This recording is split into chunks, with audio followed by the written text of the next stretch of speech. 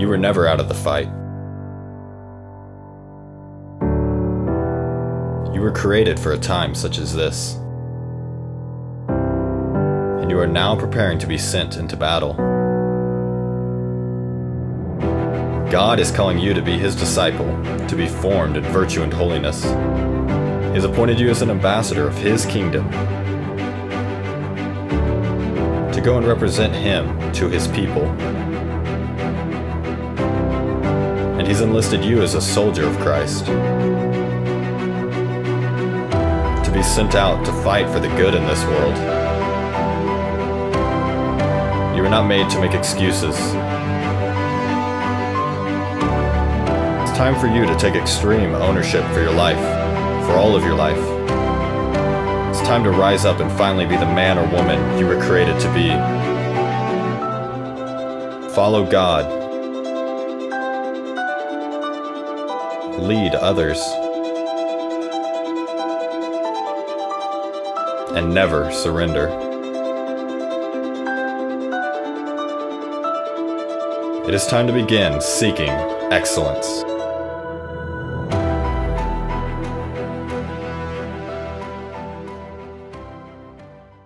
This is your boy Nathan Crankfield, and I'm excited to talk with you today about a really fun conversation. So this is another episode of Things Nathan Hates on the Internet. And I'm going to really try to take this story from the top here. So actually, I need to go back. I got ahead of myself there for a second. So just general context. This is going to be a fun one. This is going to be a deeper look into a post you may have seen me if you follow me on Instagram, if you watch my stories and stuff, a recent rant, and just some posts that I started to share and talk about that I'm really excited to kind of go deeper into, because I really appreciate the fruits of, hard conversations, the fruits of reading, listening to podcasts, taking courses, taking classes, right? Where one thing I've started to see in my development in these areas is the ability to predict and anticipate the conclusion of something, right? Almost like the slippery slope, to kind of see where it ends, or at least where it's going earlier and earlier in somebody's thinking. So a post that I may have, previously before innocently liked and just kind of supported without really thinking about it, really kind of got me going yesterday. And so I want to talk about that post. But first, before that, I think it's really important to talk about the shooting that happened in Colorado Springs. So if you don't know, a gunman entered this LGBT club called Club Q in Colorado Springs on, I believe it was over Saturday. I think it was Saturday night. Today's Tuesday. This is November 22nd. I'm recording this. And he killed 5, injured 17, if I'm not mistaken. From my understanding, an Army veteran actually tackled him and took him down. Go Army. And then the police did a great job. I think they were there 3 minutes after being dispatched, and 2 minutes later, he was in custody after they arrived, which is pretty great. I mean, that timing, that's what you're looking for. But what's really sad is you see things like AOC on Twitter. So let me try to bring this up so I can get her own words. Lord knows I do not try to misquote AOC, because she does such a good job herself, making herself sound terrible. So there's no need to mix it up, right? So Lauren Boebert, who just recently won re-election for a House seat here in Colorado, she's more of like the mountain regions, kind of southern Colorado and western Colorado, so she's not mine. But she said the news out of Colorado Springs is absolutely awful. This morning, the victims and their families are in my prayers. This lawless violence needs to end, and end quickly. Right? Now, in the comments, you can see it as well, but AOC decided to do like a quote tweet around it and said, "You have played a major role in elevating anti-LGBT plus hate rhetoric and anti-trans lies while spending your time in Congress blocking even the most common sense gun safety laws. You don't get the thoughts and prayers your way out of this. Look inward and change." Now, if you really want to deep dive on this, because this is not what I'm going to talk about the whole time, but if you want to deep dive on the left's attempts to always utilize any tragedy to blame the entire right, all conservatives, or at least conservatives who have something to do with that realm, right? So if you've recently said anything about being pro Second Amendment, or if you have any personal stance that like same-sex marriage is not a thing, or that homosexuality when acted upon is a sin, or if you don't believe in transing kids, or you don't believe that government should be paying for transitions for adults, then you get stuff like this when something like this happens, right? She's saying the same thing in the next tweet. She's blaming Trump for different things. She's blaming all this crazy stuff. She's blaming the GOP. Now, if you come over, what I thought was interesting is kind of a continuation on of that was 2 days ago. So the next day after the shooting, if I'm not mistaken, I'm not always certain how like when Instagram changes their time, but I want to say it was 2 days ago. So it would have been on Sunday. So this is the day after the shooting, if I'm not mistaken. The New York Times had this post with these beautiful photos from a TLM, from a traditional Latin Mass. And their caption said, "The traditional Latin Mass is drawing in Catholic conservatives and young families in America, but the trend signals a divide within the Catholic Church. The Latin Mass, an ancient form of Catholic worship that Pope Francis has tried to discourage, is experiencing a revival in the U.S." And here's the best part. It says the right appeals to an overlapping mix of aesthetic traditionalists, young believers, new converts, and critics of Francis. Its resurgent, boosted by the pandemic years, is part of a rising right-wing strain of American Christianity. Understand that there. This is where it becomes, right? Where it's like everything's socially conservative, traditional minded, the right-wing Christianity, right? Like you start to see how these things kind of flow around, right? So you can go into the comments and read some of these things. Some of them are more positive because I'm Catholic, right? But you see somebody with the Ukraine, I stand with Ukraine bio picture. It says Latin Mass existed to exclude, despite it being a universal language, the language of the church. Really interesting. So I go from knowing this, right, from seeing this stuff on Twitter to seeing this post about that from the New York Times. It was after the shooting, yeah. So it says 2 days ago they posted the shooting post as well, but the TLM post was 3 posts later. So I go from that to seeing my once friend who has since unfollowed me, like many people have in this great world we live in. I see, so Team Quarter Black is her handle. I've been sharing the post up and down. It's a public post. I think she's a public account. So I don't, again, like this isn't a condemnation of her, because again, as I said in the comments, and I said in many direct messages to her, I don't know that she's doing what I'm going to claim happened here intentionally. I don't think, and I think from different signs and things that I've seen in her messaging and the things she said back to me, it seems like there's certain parts where it does seem pretty innocent, and she's not out here trying to actively promote socialism or same-sex marriage or things like that within the church. She said to me, and I believe her, that she does not water down or promote anything that's against church teaching to be done in the church.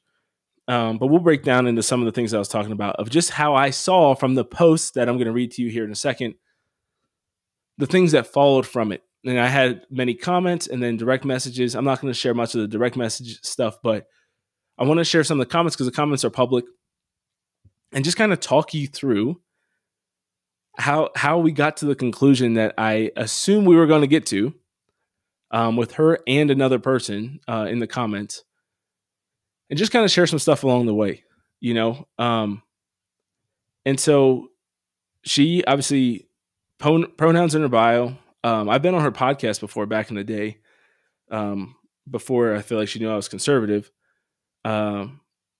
But yeah, pronouns in her bio. And again, I'm always impressed with the people who don't just put 2 pronouns, but 3. She, her is not enough. We also have to add in hers, which is amazing to me. So could it be she, her, his? Maybe. If you know the answer to that, feel free to shoot me an email because I'd love to know. Or does it come together? Because I know some people just have the 2, but then some people are like, no, I'm really doubling down. I want to put the 3. Female theology nerd, biracial feminist, co-host of this podcast. So right there, you kind of like, to me, it was funny when I felt like she was upset that I had like assumed her political stances on things, but I've never had, I don't even know that many like true moderates have ever unfollowed me. Maybe they have. But especially as like 2 people who are actively like doing things in the Catholic world, we're 2 like Black Catholics doing things in the Catholic world. Even if you disagree with me, if you were moderate, you would assume that it's still, I think, like I follow AOC, right? Like it's still good to have some people who disagree with you every now and then so you can kind of see where people are coming from. Not here. Which is interesting, you know? And then, yeah. So let's look at some of this stuff. This was a fun one, man. I'll tell you what, it couldn't have gone much better than it did.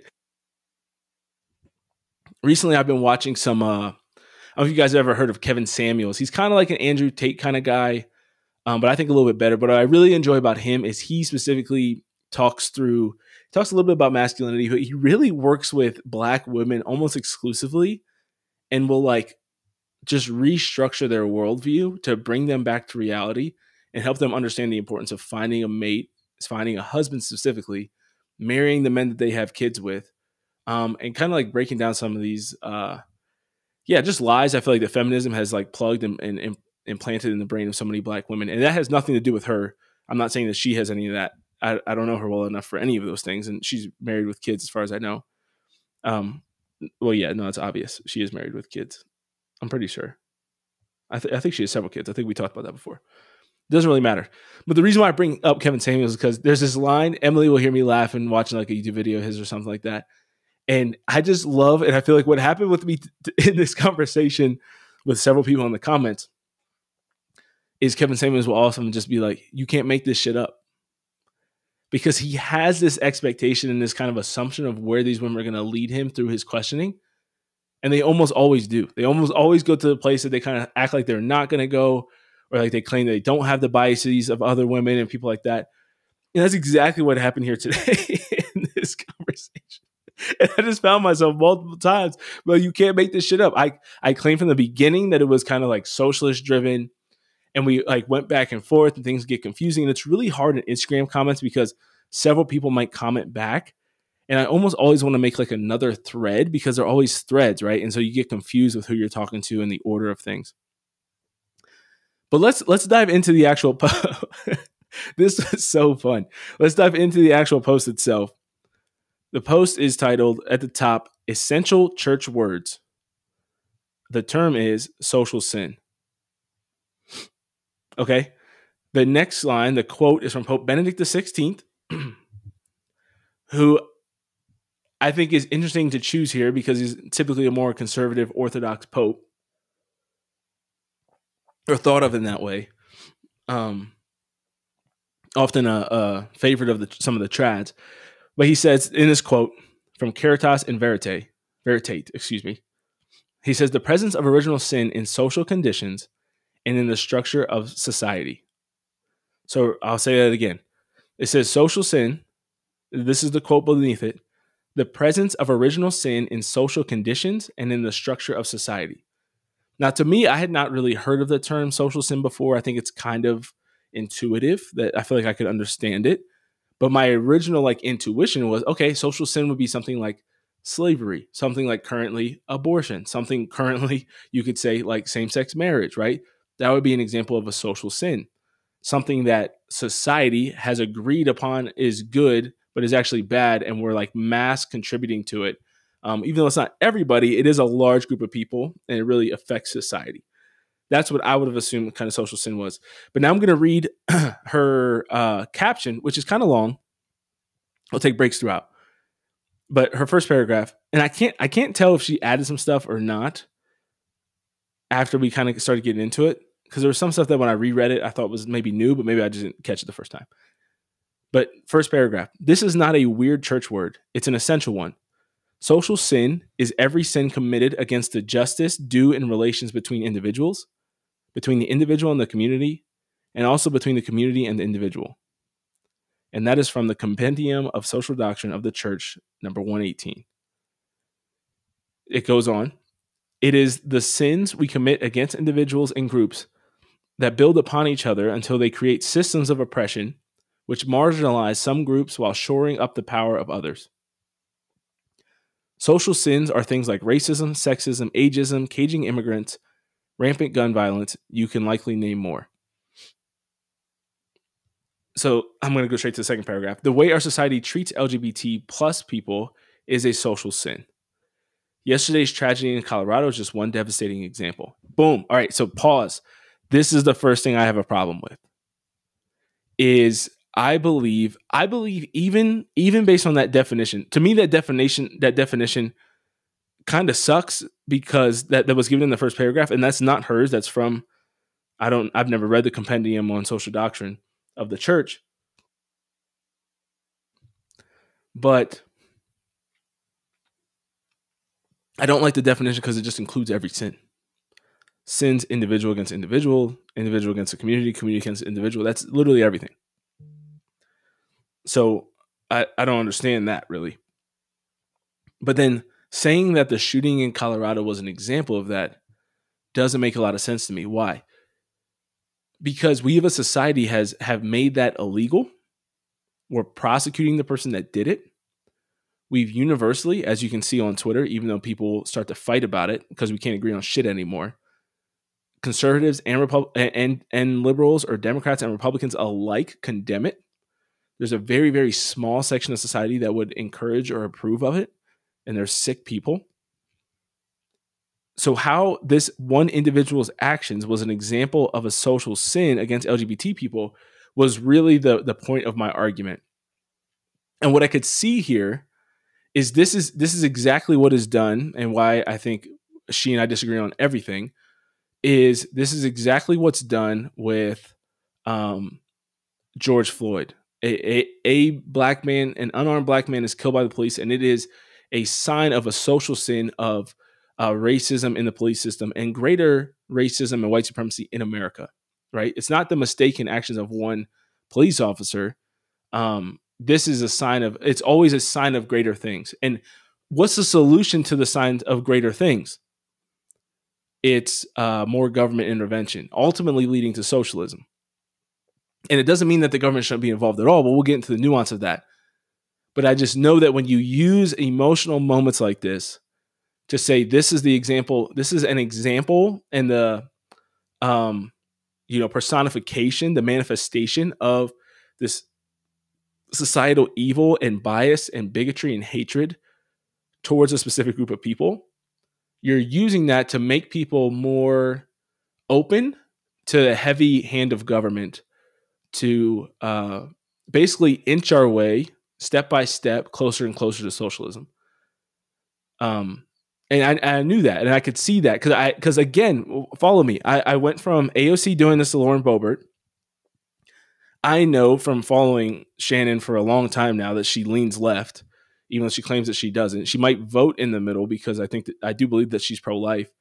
But everything she talks about, every story I've ever seen, every post I've ever read, every woke thing I've ever seen her like, because often you can see people in the likes of certain posts and shit that I hate, and I'll see certain people that like those. It's like, okay, I don't know what you're conservative on. I was like, I've argued with you or disagree with you on every issue. I'm like, maybe you're like economically conservative. I highly doubt it, but I'm like, maybe that's what makes you independent. I don't know. I don't know what we haven't gotten to. I would love to see what it is.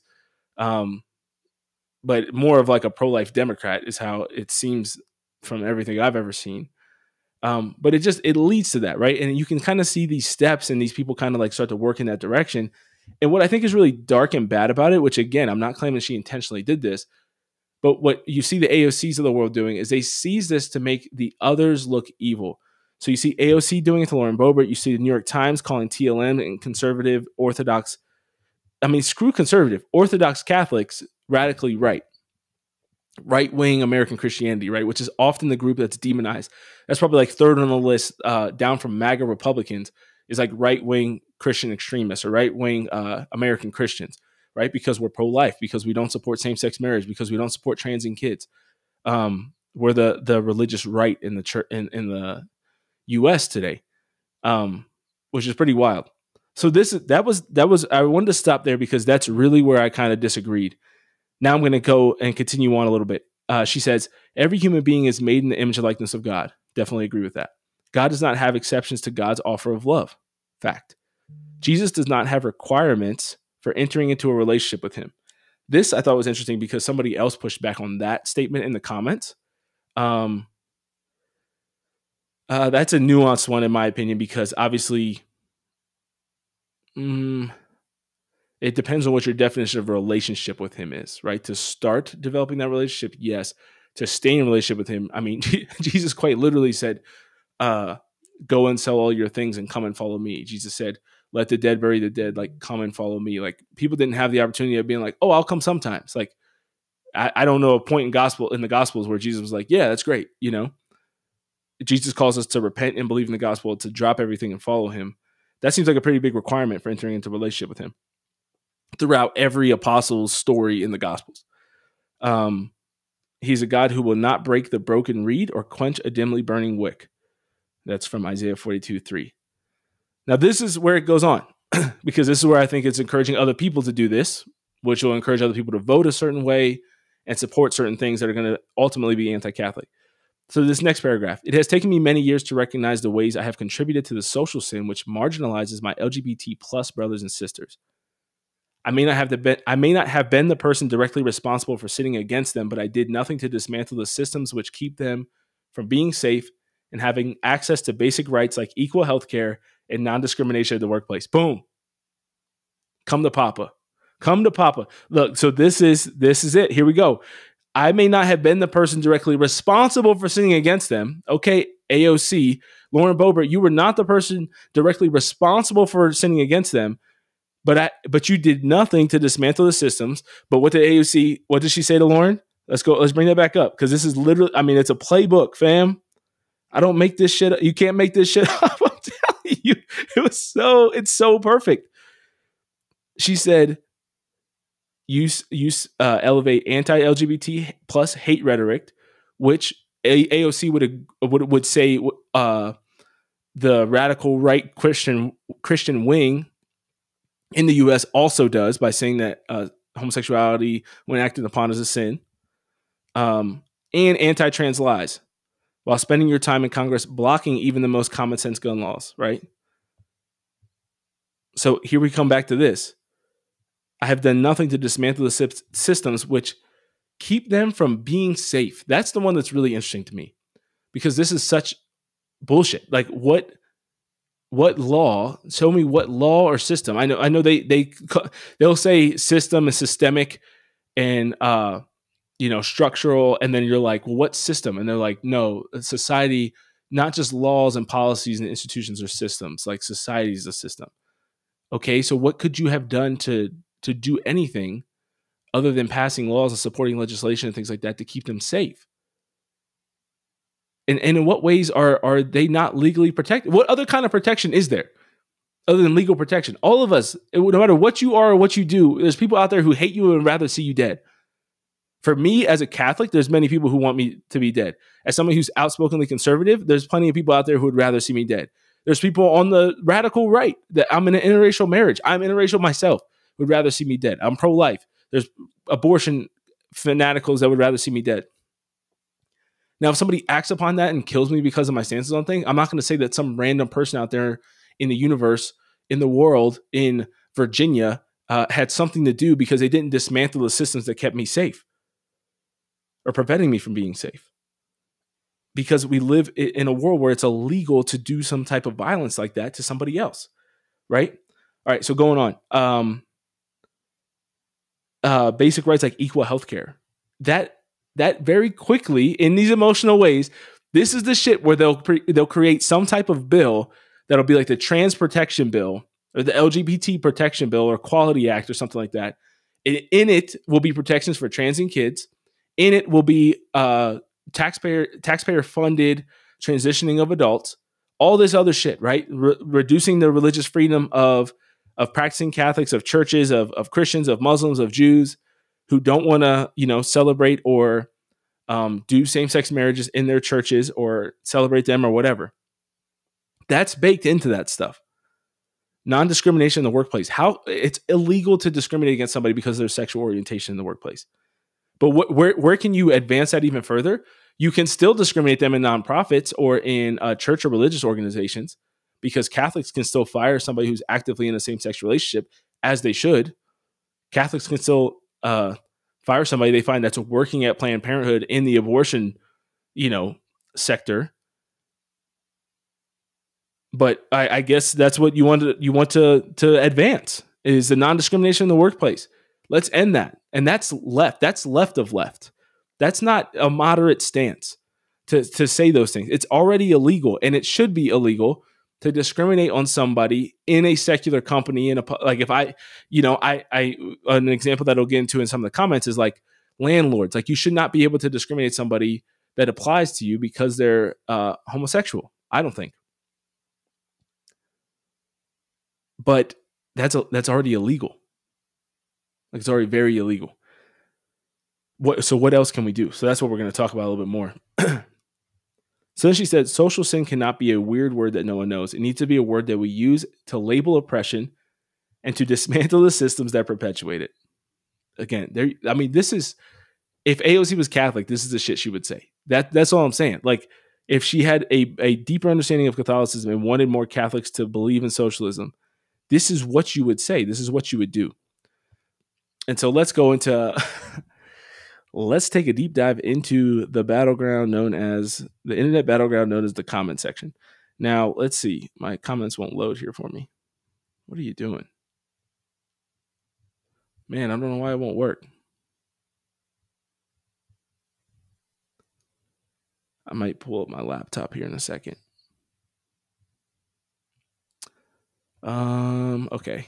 Give me 1 second here. It's a fun one though. You're going to really enjoy some of these comments. So basically, I first just kind of started with asking a question, right? I'm kind of like, talk me through your stance on this, like why you believe this to be the case. Maybe they got deleted. No. Why won't it work? Oh, she did. She disabled the comments. Oh, goodness. I was 2 seconds away. Oh, man, what a bummer. Okay, so I'll just have to give you the mental overview of it. That's so wild. The comments are disabled. I was like, they went out of my notifications and everything. So that's so funny. Oh, my goodness. So my first question was basically like, can you give me an example of what social systems you think are in place that prevent people from, keep people from being safe, from having access to basic healthcare, from being discriminated against in the workplace or wherever? And there wasn't really much of an example given. What basically happened was it proceeded to kind of go back and forth and get kind of messy in going back and forth between the political sphere and then the church. Holy cow. All right. Disregard, my friends, because I still had it open on my laptop. And so God is good. And we still have the comment section. All right. So let me read. Oh, man. I was so bummed because I was just like this. It was such a roadmap. And so that's why I'm not surprised that the comments were disabled, because, I mean, the checkmate that takes place at the end of this is pretty powerful. So I said, I'm going to read my actual quote now. How is the personal action of one person a good example of a social sin? And then next thing I said, and what systems are in place that prevent LGBT people from being safe, having access to the same healthcare as anyone else, or that allow them to be discriminated against? Can you give one example? Now, I think I'm going to skip. I had this kind of discussion with somebody from Canada. She kind of got a little socialist on me as well. Not as important, but I'm going to read a comment, the kind of back and forth with somebody else in my discussion with Shannon. So Shannon says, I appreciate the question. One of the key parts of the definition of social sin is individual personal sins which add up to the oppression of a group. Then she said about this LGBT study that said they're 4 times more likely to be victims of violent crimes, which, I mean, to me is, I think, impossible to calculate. And there's been people who have debated this and debunked this or disagreed with it before. Me, for sure. I looked up yesterday, 32 trans people have been killed in the U.S. in 2022. We're on pace for, in Chicago, 600 people being murdered. The percentage of those that is black people, I would imagine, is at least 50, if not 75. But let's say it's 50. Let's say it's 300. Let's say, 80% of them are black men. So 240 black men are going to be killed in Chicago this year, while 32 trans people are going to be killed in Chicago this year. Now, is it more dangerous to be a black man in America or to die at the hands of other black men, mind you? I'm not blaming this on racism. Or is it more dangerous to be a trans person in the U.S.? Well, it depends on what the denominator is, right? And based on trans ideology, we don't know the denominator of people who are transgender, meaning we don't know the total number of people. So what do you divide that 32 by to get the percentage? 1 in 100,000, 5 in 100,000. How do you get the number when you don't know how many people are trans or gay or lesbian or bisexual? You don't know that. So that's why I never understand. I think those reports and that shit comes out and is very biased to start with. So then she said that every shooting is a choice of an individual, but a symptom of a larger societal problem with gun violence. She said the AIDS crisis of the 90s is a dramatic example of systemic failure to provide equal healthcare to LGBT people. I believe that it was. I don't know everything about the AIDS example in the 90s. What I do know is that it's not the 90s anymore. And that where we are in same-sex marriage, LGBT rights is, we are light years beyond what even probably the most radical LGBT proponents in the 90s could have dreamt of, right? We're transing kids. Same-sex marriage is the legal law of the land. The people who support and approve of this stuff, from drag shows with kids and stuff it is through the roof compared to what it was back then. So, okay, there's an example from 30 years ago. Black people couldn't eat at the same counters in the 60s. What the fudge does that have to do with racism today? Because I can now. I can eat wherever I want. So then she said, yes, I firmly believe and would say the church's teaching on sin would support the claim that systemic discrimination doesn't have to be concerted choice of a group of individuals in order to constitute social sin. I agree with that based on her definition of what the church gave earlier. I don't love that definition. I don't disagree with the church. And I don't know where on the level of church teaching that definition comes from. But you see here, we kind of go back and forth between the church and politics. Now, my original question did touch on both, right? Because my original question said something like, how is the personal action of one person a good example of social sin, right? So that's kind of my church question, because it deals with sin. It has nothing to do with policies or anything like that. And what systems are in place, that's more the political question, because I believe that if you're going to say something is systemic, if racism is systemic, then what's an example of that? It can't just be, because there's racist people out there. Well, that's always going to be true. So you're fighting against something that is never going to end. And where's your demarcation point? Where are you satisfied that it's at least low enough that you at least start to really try to handle it on a local level, individual level, versus saying the government needs to intervene? That line is what we ultimately disagree on, right? And so I said, it sounds like the term social sin is broad enough to include every sin. Then if it includes all the things in your original caption, what do you think is the solution to this specific social sin? To me, that's a pretty direct question. What do you think is the solution to this particular social sin? Response. I certainly would not say I think any political or economic system is the answer to the ways our social institutions are broken. Okay. Now I'm going to juxtapose that. I'm going to kind of jump around here. And I wish you could go on and read all of them for yourself, but the comments have been disabled. So she basically went on to say healthcare, education, housing, employment. Mind you, my question was, what's the solution to the social sin? She said, I would not say any political or economic system. She said that she believes in the work of people of goodwill working together to come up with policies and solutions. Policies. So even in this paragraph, I would not say that any political or economical system is the answer. But I believe in people of goodwill coming up with policies. You starting to see what I'm saying here? that respect the rights and dignity of all. What are those rights?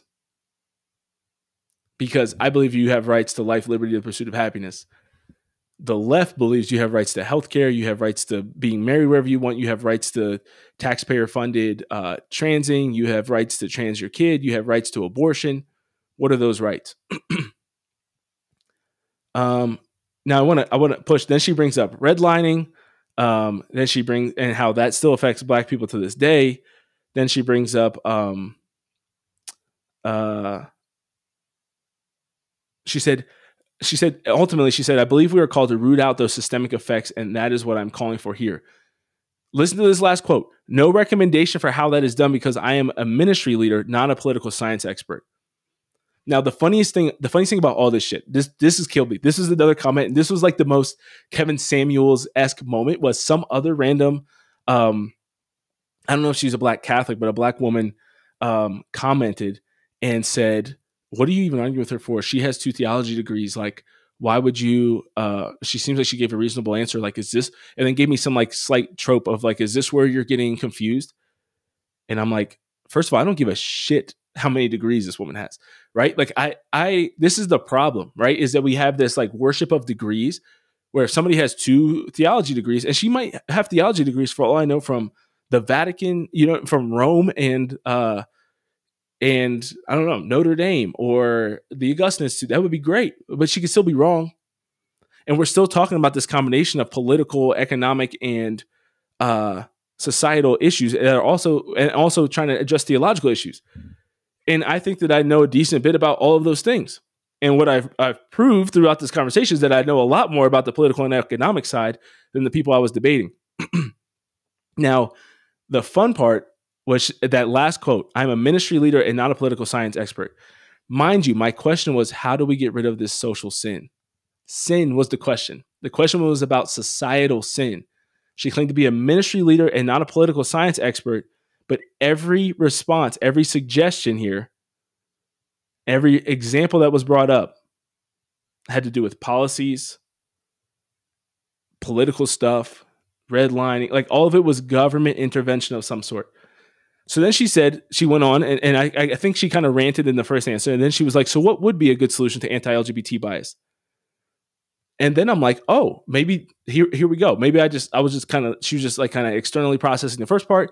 So I'm like, let's get in here. Here it comes. Like, this is the answer. Cause that's the question, right? What's the solution to anti-LGBT bias, right? Hatred for gay people. What's the solution to that? That was my question. Cause you could argue that that's a social sin. I'm not debating that, but what's your solution to it? And this is what I was trying to get to, right? What is the root of what you're trying to say? Then she said, great question. Without much research, I would say that better training for healthcare providers might be one solution. We might look at the intersection of our gun violence problem and come up with responsible ways of limiting access to certain weapons. We might consider assessing labor laws and employment protections to see if they need to be updated, changed, or revised. As I said, I'm a minister, not a policy expert, so I'd be happy to hear from those who are. Then where's the ministry answers? I'm going to take you back to the first sentence that she said in this answer to this question that I said, which is, what is the solution to this social sin? She said, I certainly would not say I think any political or economic system is the answer to the way our social institutions are broken. The first part of the next time she tried to answer the question was better training for healthcare providers, which would be government mandated and tracked and supervised and enforced, which undoubtedly would include, as we've seen in the military, as we've seen in Catholic organizations already, mandatory diversity, equity, and inclusion training, mandatory transing of kids, gender ideology stuff. All of this is included in that when the government gets involved and does it, right? Because when you get the government involved, ideology and agendas automatically get involved as well. Then the next one was gun control. That's a political system. That's political. And then the next one was assessing our labor laws and employment protections. That's literally policies, political stuff, it's already illegal. So what more do you, listen, if hatred and discrimination and bias towards LGBT people is already illegal, what's the next step? What's the next thing you can do to try to force more equity, not equality? Because if it's already illegal to discriminate against them, then you could say that we already have equality on it. Next, we have to produce equity. which is equal outcome, diversity, equity, and inclusion. That means I just talked to a friend of mine, this woman that I'm in the class with the other day.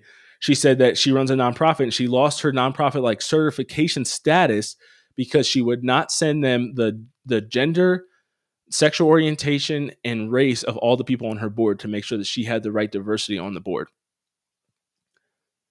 That's what's next. That's what that means when you play it out and when you go further. And if I would have honed in on that one example, that's what it would ultimately have to come down to, because what the hell else does that look like? So then I respond and I say that, oh, wait, no, that's the other person. In the midst, the other woman who went on to me about degrees just said, okay. That was probably my favorite comment of the whole thing. I should have liked it when I had the chance. If only I could go back. But alas, I cannot. So then I said, you said I would, so then I threw this up, right? I was like, you said I would certainly not say think any political or economic system is the answer. And then proceed in your next comment to name 3 possible solutions that all require heavy government intervention and have nothing to do with faith, grace, evangelization, or the sacraments. Which was my exact point, that this conversation on social sin, by the way it was presented, it is actually aimed, whether intentionally or not, at big government and socialist ideas rather than solving the problem of broken humanity in the way the church strives to do so. You and the others here have basically proved my point that your solution to the original sin and social conditions is more government intervention, not more Jesus and his church. Despite the fact that you describe yourself as a minister and not a policy expert. Isn't that powerful that you describe yourself as a minister and not a policy expert? But even though that's true, even though you have 2 theology degrees, grace, evangelizations, the sacrament, introducing other people to the love and mercy of Jesus Christ, none of that came up as a possible solution to social sin. When your solution to social sin is the government, you're a socialist. And that's something that I tried to break down too in our conversation was these are 2 fundamental different ways of viewing the world. Both a socialist and a Catholic will look at the world and say, wow, people are broken. The world is broken. The church believes that Jesus Christ can be the savior of the world, that the church can be his body here on earth, helping to facilitate that. The socialist believes that the government can be the savior. The government can make you into this ideal, perfected human being, where the church believes that Christ, that grace, that the sacraments can make you into this perfect human being as you become holy as your Father in heaven is holy. That's wildly, wildly different. And that's what I was trying to get at. And that's what I was trying to point out, that this is ultimately what it comes down to. Then she responded, I don't see how training medical professionals requires government intervention. Who's going to require that? You're not going to just say, there's little chance that what she meant by that in the first comment was, I just think every individual medical practice should have more training for their professional staff because I believe in freedom, right? If they choose to do so, because I believe in freedom. No, it's mandated, right? It always comes out to being mandated. How do you not force that? Because what are you going to get? 5? Like, who's going to change after this shooting? What does that even mean? The further training. What are they supposed to be trained on? How to like treat somebody with a fake vagina? Is that like the LGBT? Because I guess that could be helpful because I'm sure that a lot of them didn't cover that in medical school 15 years ago. So I guess, is that it? How to use somebody's pronouns? Like that's the training that they're getting from people who endorse this kind of stuff. Then she said, I would be happy to agree that we all need the sacraments and conversion of heart to address our own participation in social sin. I would be happy to agree. That doesn't sound like an emphatic, oh, that's a good point. We need Jesus as a part of this. But alas, we'll continue on. I also don't think that the government has no part in the conversation. And here we go. I would like the government to end abortion, which is a social sin, which I loved her for saying that. I loved her saying that. If you asked me what the solution was, what'd she say? If you asked me what the solution to that problem is, it would involve laws as well as religious and non-government institutions. If we are addressing civil problems, civil authorities are by extension involved. Not necessarily. Not necessarily. They actually don't have to be involved in every facet of our lives. That's actually not true. So I want to pause there. So I responded to that part by saying essentially that abortion and attacks on LGBT individuals violent attacks on LGBT individuals are two very different topics when it comes to what's the government role in solving them, because one is currently legal. The dismemberment and destruction of human life in the womb is legal, and attacks on LGBT people are not. It is not legal. So because of one act of violence being legal, yes, we need the government to step in. Yes, we need the government to create laws that make it illegal and then to enforce those laws and to prosecute the people who violate those laws, just like we do currently with violent attacks on LGBT people. So where do you go beyond that? That's my whole question. So this is where you get in conversations with people. And I feel like it was offensive when I first brought this up that like the loss of philosophy is what led to the original posts, is part of what led to it. But then you get in these arguments with people and they bring up shit examples like this, where it's like, yes, the government does need to be involved in abortion, but I'm not dumb enough to not see the difference between something that's a legal act of violence and something that's an illegal act of violence, and why the government would need to be involved heavily on making the legal one illegal, just like the government had to be heavily involved on ending slavery because it was legal and being practiced widespread. There's like 1 million abortions each year. There's been 32 transgender people murdered this year, and that doesn't mean that each one of them was murdered for being transgender. There's 1,000, 300, what I say, maybe 240, let's say the number 240 black men killed in Chicago this year. That doesn't mean they were all killed for being black. Those are just the numbers of the people that were killed. Some of those trans people could have been killed by other trans people, other LGBT people. You can't just assume that it was all hate crimes. That doesn't make any sense. And so those two are not the same thing. But this is where we lose philosophy and we lose the ability to understand that. And that flows both from theology into our theology and into our understanding of politics and social issues. Now, this is where I got my first just absolute rush of joy, is this next sentence she said. She said, I'll also, and I'm quoting here, I'll also say that I openly disagree that socialism or big government are inherently anti-Catholic.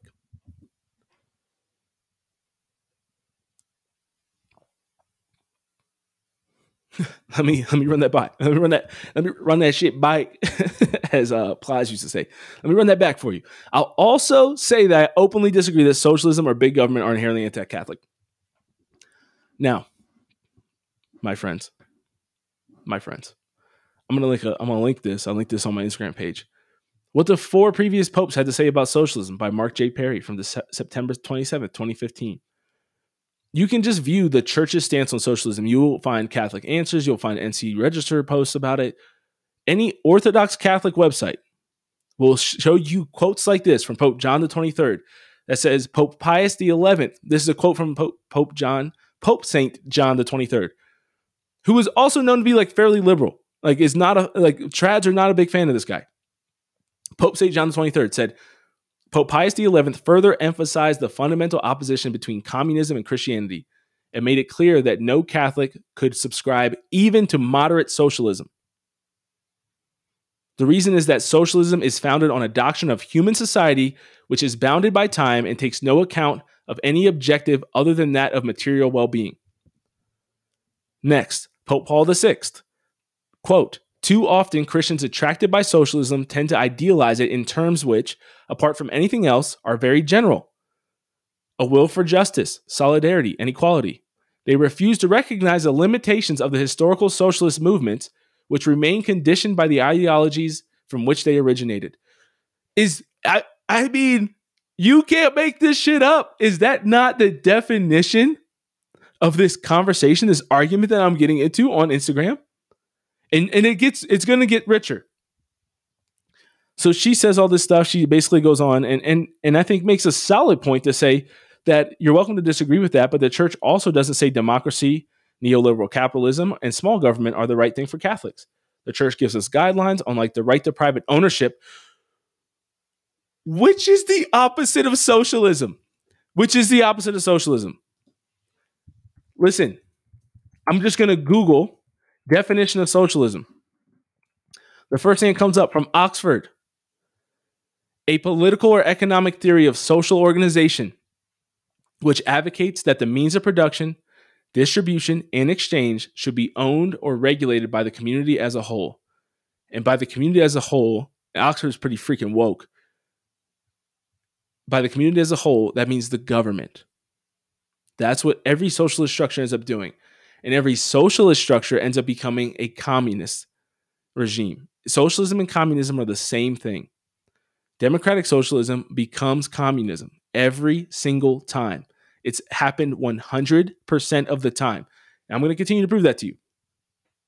And we're going to talk more about economics and stuff in the future. But just understand that.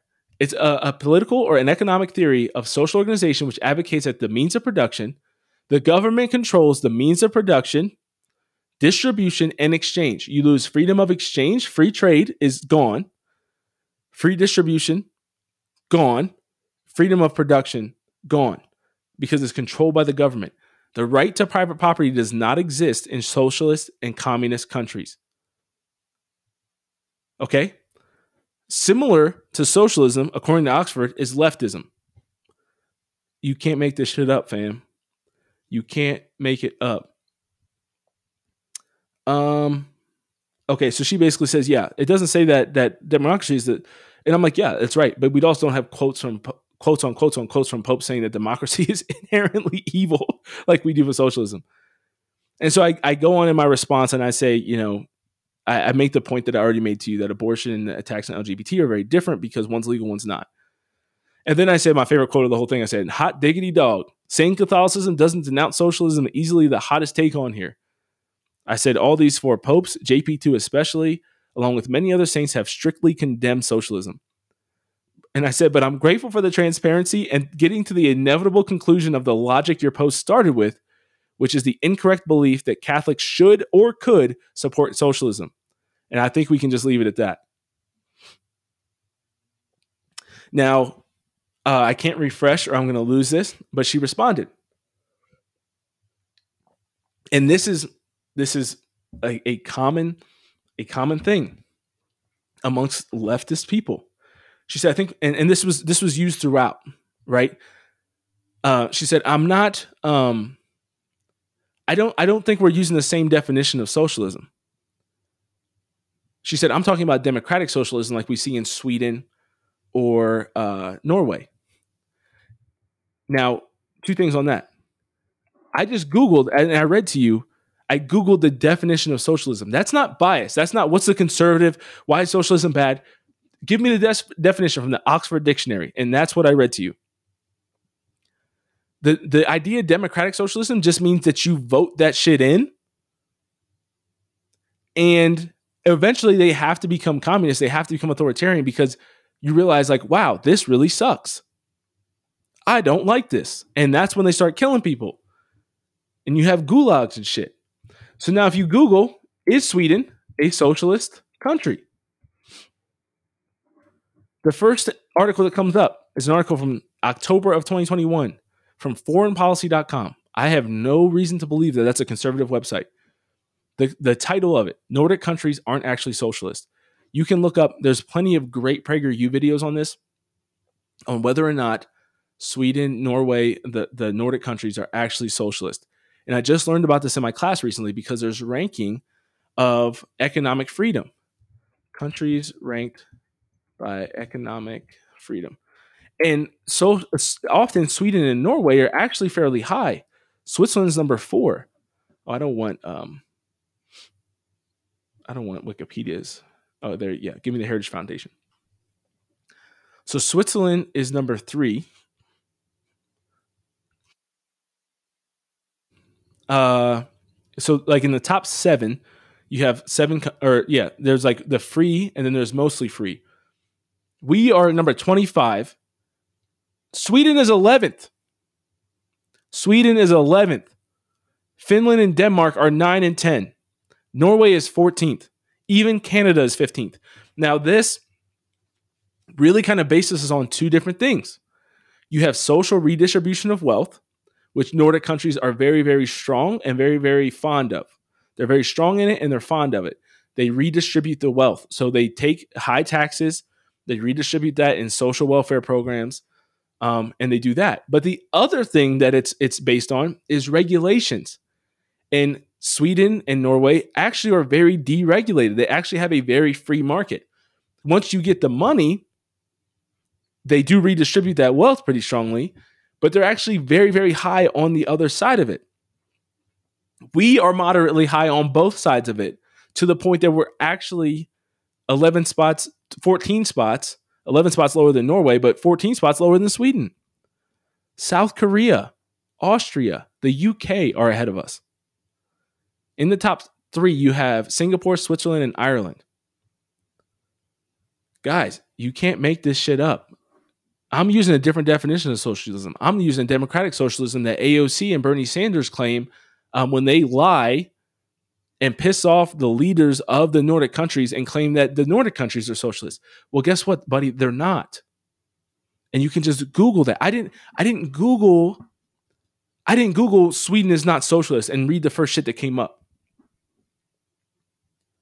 I did not say that socialism sucks, comma Sweden. I literally just Googled objectively, is Sweden a socialist country?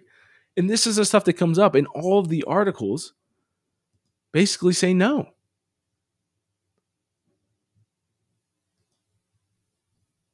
What countries are socialist? Vietnam was, Venezuela is, the People's Republic of China, and Cuba. Countries that go to shit. And the only time China actually started to pull people out of poverty was when they opened up their markets a little bit. And they actually started practicing capitalism. Dude, you can't make this shit up. So that was kind of the one that was like,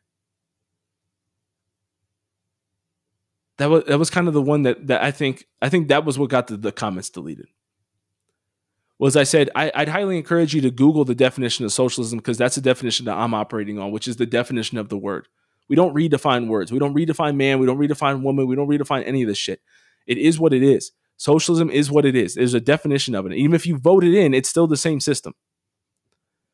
Secondly, Sweden, if you Google, is Sweden a socialist country, you'll find out that they don't agree that they are. And I explained why, because they have low regulation, but high redistribution of wealth. So they actually are freer on the rankings of most people of economic freedom.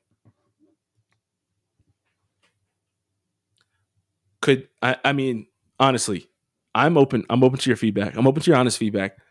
Could that conversation have gone any better from where I knew it would go inevitably to where it ended? guys, listen. Listen to me. Could that have gone any better than it did? To bring up this, to press in on this idea of social sin, to say that, to press in on this idea of social sin, to say that, what do you think is the solution to this? And I think that you're going to say it's all government shit. No, I don't think it's government stuff. And then to proceed to give me only governmental examples, for me to finally bring up, what about grace, the Lord, the church? It kind of gets like tossed aside. To finally get the admission that the church is not against socialism, for me to debunk that with quotes from different popes. And then to say, oh no, but I believe in democratic socialism like they have in these countries that don't actually practice the thing that I'm saying. I mean, I don't know what more I could have asked for. It almost felt like I got to do like a back and forth, like I was writing a book and I got to like create the argument,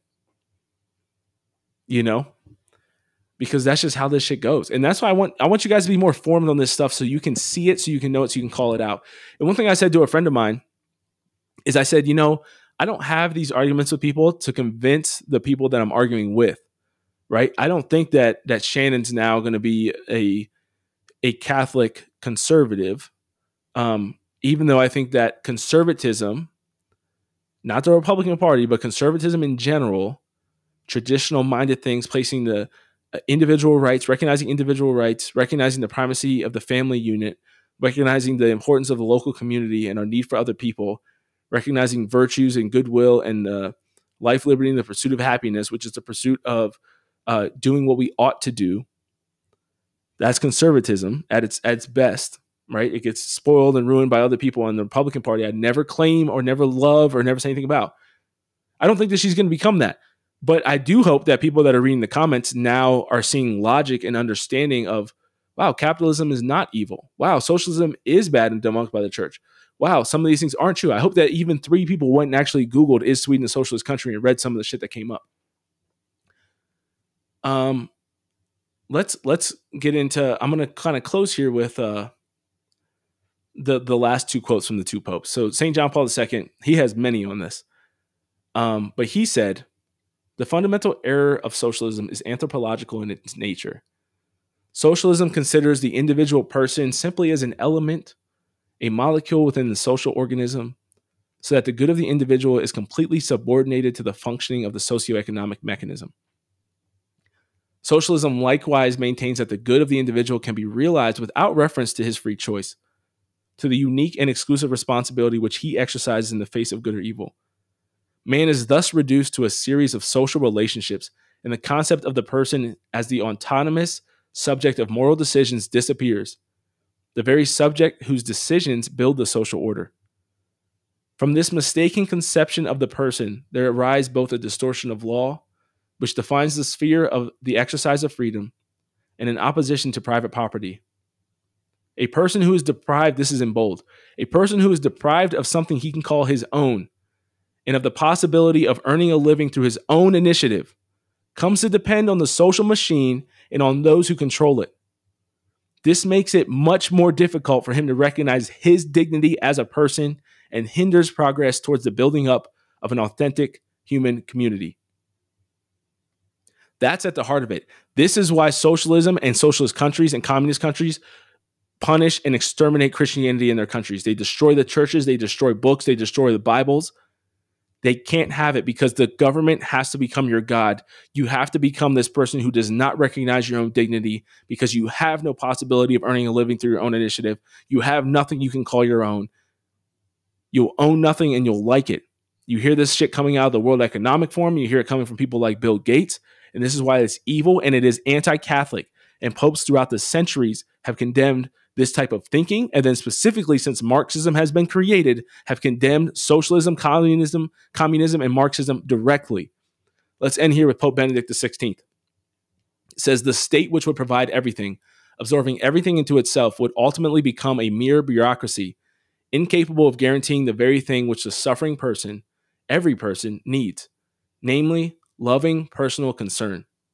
We do not need a state which regulates and controls everything, but a state which, in accordance with the principle of subsidiarity, generously acknowledges and supports initiatives arising from the different social forces and combines spontaneity with closeness to those in need.